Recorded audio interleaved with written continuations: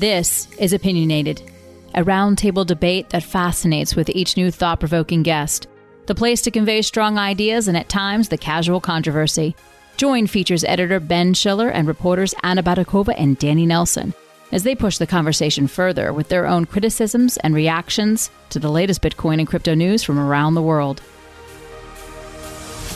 And just a reminder, CoinDesk is a news source and does not provide investment advice.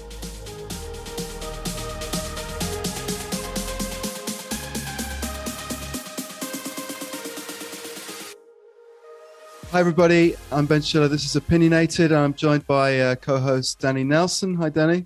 Hello. And Anna Batakova. Hi Anna. Hi everyone. Great. So we're going to do something a little bit different today. We're going to talk about the recent news over the summer and just do a little recap about where we are with crypto markets and with crypto generally. Just get some opinions from the group about recent events. Obviously, the big news this summer was about regulatory happenings in DC, Washington. Was big news. We also saw a continuing drumbeat of CBDC announcements. So, for instance, Nigeria came out this week saying it was going to issue a currency in October, which is big news. And I want to talk about that in a minute. We saw the Bitcoin price reestablish itself near 50,000. And we obviously saw NFTs really take off in a number of different divergent sort of ways.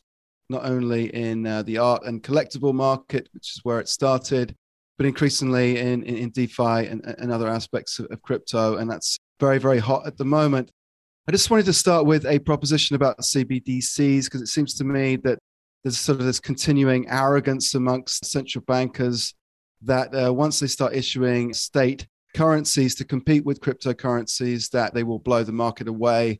To me, at least, this sounds very resonant of the discussion a few years ago amongst consultancies, particularly, and enterprise blockchains. This idea that it wasn't about crypto, it wasn't about Bitcoin. It was really about, permissioned ledgers being built by big consultancies. Frankly, I think there's pretty wide agreement on this. Enterprise blockchain has been a complete failure, really. These systems are not getting a lot of traction. They're not getting a lot of play from companies that really want to collaborate and don't really see the benefit to collaborative open source technology. So I think we're going to see a similar thing with central banks and digital currencies, that there's just so much more action in the open source blockchain space, particularly on Ethereum and its successive competitors, can ever be in a system built by a central bank. So I'm just going to put that out there to the group, that CBDCs are the new enterprise blockchain. What do you think? First of all, one of our summer guests, Paul Brody, would totally disagree with you that the enterprise blockchains have been a failure. I think he would say that the game is only starting right now. I don't believe anybody in the central banking world still cherish that hope that once they have their own CBDC, the citizens of their country will abandon crypto and just forget about that and all flock to the CBDC. Another thing is that for me, it has never been completely clear why the governments want to do that. All these things about unbanked and the high fees of bank transfers. When you're a central bank, this all is easily solvable by policies and investment in the legacy infrastructure and whatever. I think in the case of China, the reasoning is quite clear. It's going to be a finance surveillance tool, which will help the Chinese authorities to just, append the system of electronic surveillance that they have already built in the country. Now it just to have this another component. And for everyone else is like, oh my God, China is doing that. Let's not be behind China. Let's also do something. For example, in the case of Russia, if the digital ruble will ever be implemented, which they issued a bunch of research papers and did some discussions about. But it's still not clear if it will be duplicating the existing system of electronic money transfers, which honestly works quite well. There is no issue with that. People can send money from one bank account to another with zero fee in a matter of a second, and you wouldn't even understand why you need some other construction on top of that. What I'm interested here in is the activity that Nigeria is doing with its partner in the private sector, this company called Bit Incorporated. Often the big central banks like China hasn't been speaking, at least to my knowledge, about who in the private sector, if there even is much of a private sector in China, they're using their project. But Bit is one of the only companies out there today that has appeared to be working with central banks on CBDCs. Now, I think it's worth noting that Bit's previous CBDC projects were really limited to the Caribbean, and economies in the Caribbean on those little islands with not so big populations. That's a very different field to deploy a CBDC in than Nigeria, which is Africa's largest economy. So I'm really interested to see how this is all going to play out there. And I would also, just to return for a second to Paul Brody, of course he would say that enterprise blockchain is alive and well. He's a consultant. Half of his clients but he doesn't say that, though. He actually comes from the permissionless world. He comes from the world of Ethereum development. And actually, he's not supportive of the idea of enterprise blockchain. He's not. He thinks his colleagues in the consultancies, I don't think he would put it this way, but that they've sold a bunch of goods to companies on the belief that that's the way it's going to go, that everything's going to be permissioned in Ethereum and the permissionlessness of that. To amend my statement and make a more general statement about consultancies, then, I do believe that all consultancies are in the business of selling companies a convenient narrative. I think we can agree to that generally. So I apologize to Mr. Brody if he is in fact a fan of the permissionless ecosystem. But Paul Brody is not in the business of selling technology to companies that's not going to work and not going to improve their business in the long term. And that's what I'm trying to say before is like, I think these permission ledgers that these consultancies were trying to put out might have appeared like sensible business planning, but they've been superseded by the larger kind of innovation tsunami that's coming out of the open source space. And I think it's hard to argue with that. And I think that's why you see companies or investors like Andreessen Horowitz, for instance, they're not investing in enterprise blockchain. They're investing in things like DAOs and NFTs and successive networks to Ethereum. They're not interested in this sort of bastardized concepts of enterprise blockchain and CBDCs. Well, with CBDCs, do we even know, like, from one CBDC project to the next, if they even involve a permissioned blockchain? Like, blockchain is just, a fancy way of managing a database, right? So the value of the blockchain isn't in its having multiple computers reach a consensus to record a history of transactions. It's that it's a distributed system that is permissionless. And so I think we all find more value on that side of things than a permission system. I don't know how many central banks are actually working with blockchain at all to create their CBDCs. It appears that Nigeria is because their partner, or I would guess that Nigeria is because their partner in the private sector is a blockchain company.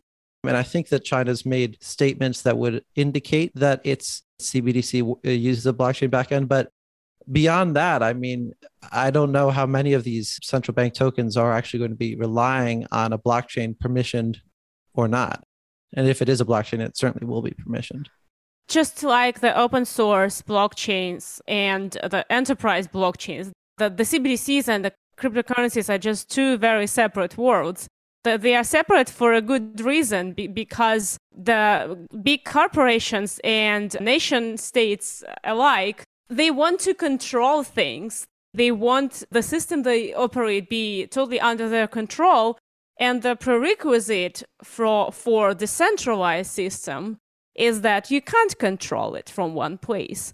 So you can imitate blockchain in your enterprise architecture, or you can imitate some features of a cryptocurrency running a centralized digital currency, but it still will be a totally different animal, which will just exist in parallel with this, unruly, unregulated, decentralized crypto world.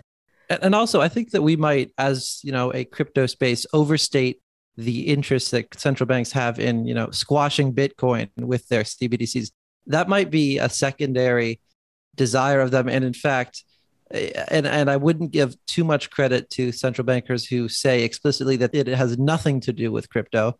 But I think that at this point, the central banks are really trying to play catch up with the other central banks that are moving faster. Like Nigeria's central bank says in their statement earlier this week on the CBDC project that there's a, quote, unmistakable global trend, and 85% of central banks are considering adopting digital currencies. So I don't know how much of this is really driven by crypto, so much as by FOMO over crypto, as FOMO over all our other central bank friends are digitizing, and we don't want to get left behind. But I think, a lot of these announcements, like frankly, Nigeria's announcement, I mean, I'm not completely convinced that these projects will actually see the light of day. I think this is about central bankers sort of competing with one another with press releases, just like these companies a couple of years ago in the enterprise blockchain space kind of basically competed on press releases and never really brought their projects to fruition. And I think if you speak to some cryptographers and security experts, they are absolutely scared witless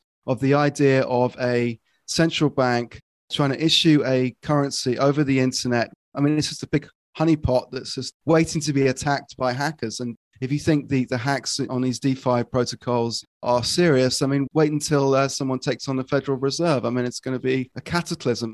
At least with decentralized systems, you distribute the points of failure, the points that hackers can target. I just find these central banks, I don't really understand why they're doing it. I think it's just about like keeping up with the Joneses and keeping up with their friends in other central banks. Well, thankfully, when you have a system in which there's centralized control, if and when there's some hacking being done or some stolen, as we've seen with Tether, which issues its own cryptocurrency stablecoin, they're able to go in there and blacklist that money and make it so that it can't move around. Now, of course, there are the issues around privacy are still very real, but I think that Tether has shown us a pretty strong example of the power that centralized issuance has when you're trying to police a monetary system online. And Tether did freeze a significant amount of money when the Poly network was hacked. As you remember, the hacker was in a very interesting dialogue with the Poly network team, and he ended up sending all the money he stole or they stole back, but the tethers were frozen by Tether, which made it more difficult to return them, which raises this whole range of questions about centralization. But we have a more interesting question to discuss because yesterday an interesting story involving CoinDesk itself and Tether happened. And it's very plain and simple. So Tether has been in this many years court process with the New York Attorney General investigating it, and that has been settled for a fine of $18.5 million earlier this year. There is a bunch of documents that has been accumulated over that process, and CoinDesk wanted to know about these documents and everything related to the composition of Tether reserves that it disclosed to, the Office of Attorney General and maybe didn't disclose to the public when it explained what was the part of its reserves.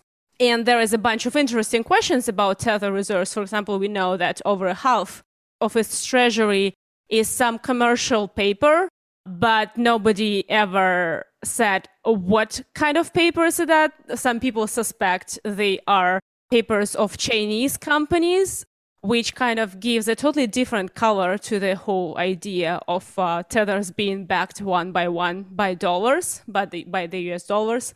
So what happened? Our colleague Nikhilesh De, who's doing a titanic work on the crypto regulation, and you should guys all follow him on Twitter and read all his stories. And his newsletter. Yeah, in his newsletter, subscribe to that. So Nick filed a Freedom of Information request, I think with the Office of Attorney General, asking about, basically what Tether told you about their reserves. And Tether appealed to that move, basically asking to prevent CoinDesk from getting this information. And the reasoning was that if the New York Attorney General releases this information, that would, quote, tilt the competing playing field against Tether, meaning that the competitors of Tether, probably Circle or Gemini, who are also issuing their stablecoins, will know Tether's financial strategies, compliance measures and documentation, and customer data. I'm citing Tether's reasoning again here. There was quite a bit of discussion on Twitter yesterday, and I was surprised to see our summer guest, Jameson Lopp, a prominent Bitcoin developer and a great influencer in the field, actually saying that, no, it's not a good thing for journalists to obtain this information about Tether. Tether is a company. They have a right for privacy, that they have a right to keep their information to themselves. And that was very surprising for me because, privacy is a cool thing, but we have all this, disclosure rules and regulations for a reason, because when you are a big company, it's good that your customers know what exactly you are doing. I think it's interesting, because there is a kind of tension between the privacy rights of companies and the projected aims of some of these networks, including Tether, which is by far and away the most important stable coin and really is kind of an enormous source of liquidity in the crypto market. We couldn't really exist without it. There's a tension between the kind of privacy right on the one hand and the public role in these networks, which would presuppose a degree of transparency that we might require of them. So, when I see a company like Tether fighting tooth and nail against a journalism outfit like CoinDesk to stop us looking into their reserves, which is a source of continuing controversy, then it doesn't make you any less suspicious about what's really going on with that project. Exactly. It makes you even more suspicious when the company is so persistent in its unwillingness to disclose information about itself. I think at the end of the day, we all just want to know really what comprises that infamous pie chart that Tether put out. Exactly. Like, after all these years of the legal battles and the controversy and the no coiners who would say, oh, it's completely unbacked or this or that, or all the bombast. At the end of the day, what we were given was a pie chart, right? And not even a very detailed pie chart. So, we don't know what's in those records. Well, we know what might be in those records from a bureaucratic standpoint, but we don't actually know what they will comprise. And hopefully we'll be able to obtain them and shed some light on it, because I think it's for the space to thrive, there needs to be a level of transparency. I mean, the idea of transparency is so baked into the idea of blockchain technology. It's this system that is distributed around the world, and it works because everyone knows what has happened on it. And has equal access to that. Yeah, has equal access. Now, of course, Tether is not running a decentralized system. Tether is very much centralized, and then the entity behind it is at the controls. But given, as Ben was what you said, how important Tether as the crypto asset is to liquidity and activity in the space, it's extremely important that we have a level of transparency that at least approaches the extent that we can see in other aspects of the space, just so we can fully understand that the actors that are facilitating trading activity in crypto are true to their word. Exactly. I mean, I think the two issues here, first of all, the historical record on Tether's reserves is important. And I think the company wants to make an argument effectively that we should only look at their statements on their reserves now rather than their statements and, the picture previously. And I think,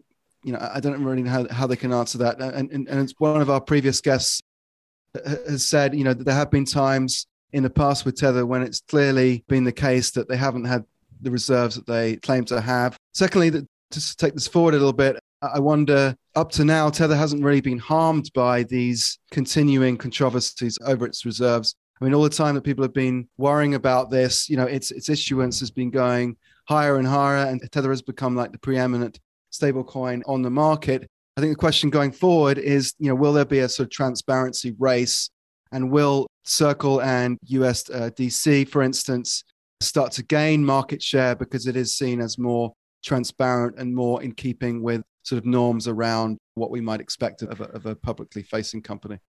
Well, to the point of Tether, I think it is quite possible that, the more information that they disclose, the more power they give their competitors to compete with them better. This is how it works, The more your competitors know about you, the more steps they can take to make your life harder or front run you on some things or whatever. Here is the question, do we care that much about Tether's well-being, or we care about the whole industry being transparent, kind of understandable and clear to everyone so that people know what exactly they're getting in when they're getting into crypto? I think too long have we been living with, this little dirty secret of crypto that, everyone feels like something might be there in Tether that is not completely right, but that's fine because, the Tethers are printed, everybody are using them, nothing bad is happening, numbers go up. And why do you even need to know that, right? Like, yeah, you deal with it on your own risk. But maybe we will see the day where this little secret will be no more. And I think it will be a good day for crypto. Wherever direction the price goes, on the long term, the more we know, the better for the industry, I guess. Yeah, completely. I mean, I think we need to stop judging crypto on its prices and on its activity in the market and start judging it on these more fundamental principles of transparency and privacy and the other claims that it's making. So it's not about Tether, it's about the principle of having fair access to information in a publicly facing market. Absolutely. And then, with that idea of, approaching this market on the fundamentals, not just the price, I think a good place to round out today's discussion of the summer is to ask the group here, what is Bitcoin? Like, I asked that in the most lighthearted way possible because one of my favorite, I guess, Twitter memes of the summer has been Udi Wertheimer, my favorite troll, his statement that Bitcoin is digital real estate. He never leaves any explanation of that fact, but I think it's worth, having a quick discussion among you guys. Like, what is Bitcoin? Is it digital real estate? And if so, why? And are you buying? The market is hot. Udi Wertheimer is everybody's favorite troll. I mean, mine too. But what do you make of this statement, Danny? Do you understand what he meant? Like, if once you have Bitcoin, you're never gonna move it. Well, I mean, you can move a house if you have a big enough tractor trailer, but I guess you'd have to move a server farm for Bitcoin. I think that the whole thing becomes a little more convoluted, though, especially this summer with the rise or the resurgence of interest in, the metaverse, which is another Udiism. But in the metaverse, you actually can have digital real estate on Decentraland. People can go around and buy plots of digital land for money, for mana. The plots of land on this decentralized application that really is buggy, doesn't work well, and is subject to Ethereum network transaction fees. Experienced that personally. Isn't so ideal, but there is literal digital real estate there. Bitcoin does not grant you the title to a home in that land. There is still that idea that you're purchasing something in the digital world. Yeah. Isn't this a bit like there's 100 condos for sale in a fancy street in Manhattan and you're going to get one of them, and in the same way you're going to get a piece of the 21 million Bitcoin that are going to be issued? Is that the idea? Is that actually about that you own and use Bitcoin if you're running your own full node? In this sense, the concept of digital real estate kind of makes sense, because if we side with the people who believe that to really use the Bitcoin network, you should be running your own node, then this node are pretty stationary at this point. They should be always connected to the internet by a wire. So that thing is just sitting in a certain place and isn't moving anywhere with you like your phone does. So maybe in this sense, like if you really go full decentralized, full like cypherpunk, full Bitcoin hardcore aficionado, then your Bitcoin is like a real estate that just sits there and you're not supposed to spend it because maybe you'll buy a yacht with it someday. In this sense, the narrative kind of makes sense to me. I'm not sure if we should go that deep into Udi's memes. I think the deeper you go, the more fun it becomes, though. Also true. I mean, I guess I'm more optimistic about this concept of real estate in what we used to call cyberspace. And it used to be a ridiculous idea that anything on the internet was, one, scarce, two, protected by property rights, and three, sort of something you can actually own that somebody can't have. And I think, the great innovation, one of the great innovations of Bitcoin, obviously, is the scarcity thing. And now with NFTs, as our guest last week was saying, we have this kind of property rights concept around digital assets that we never had before. So I think that is genuine innovation. And I think it's easy to kind of troll the troll here. I do find there's some kind of truth there that maybe was not so true before, perhaps. So, Danny, you were trying to buy some digital real estate in Decentraland? Well, I've since decided that my real estate investments will be restricted to the meat space that we all reside in our day-to-day lives. I don't think I'm going to be buying any Decentraland plots anytime soon. I was about to make a joke that you were about to buy a house for your NFT ducks in the Decentraland, but I'm not sure how traumatic those memories are. I slaughtered the ducks. They were of no use to me. Oh my God. You killed the ducks? Like no, you burned the token? I burned the server. No, I did not. I guess I actually could burn the token. I don't know how I would go about that. I'll have you know that I still have my duck. He is looking quackalicious, and he is still a terrible investment opportunity. And I will say, we will never give you guys investment advice here, although I will give you investment advice here. And I will say, do not invest in digital ducks. I think that's okay to say. I think that's a good thing to say. I think we're going to wrap this up now. All right, this has been Opinionated. It was Danny Nelson, and that was Anna Baydakova, and I'm Ben Schiller. You can follow all the great work of the team and everyone else on Coindesk.com, which has been recently completely redesigned and a number of new elements on there. So please check it out. You can look at our Twitter feeds, check out the great articles we've been doing recently. Thanks very much, and we'll see you soon. Bye. Bye.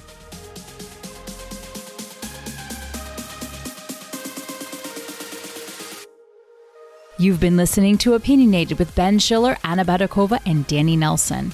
Today's show is produced, announced, and edited by Michelle Musso, with theme music by Ellison. We would love to hear from you. Have any questions or comments? Send us an email at podcasts@coindesk.com or leave us a review on your favorite podcast player. Thanks for listening.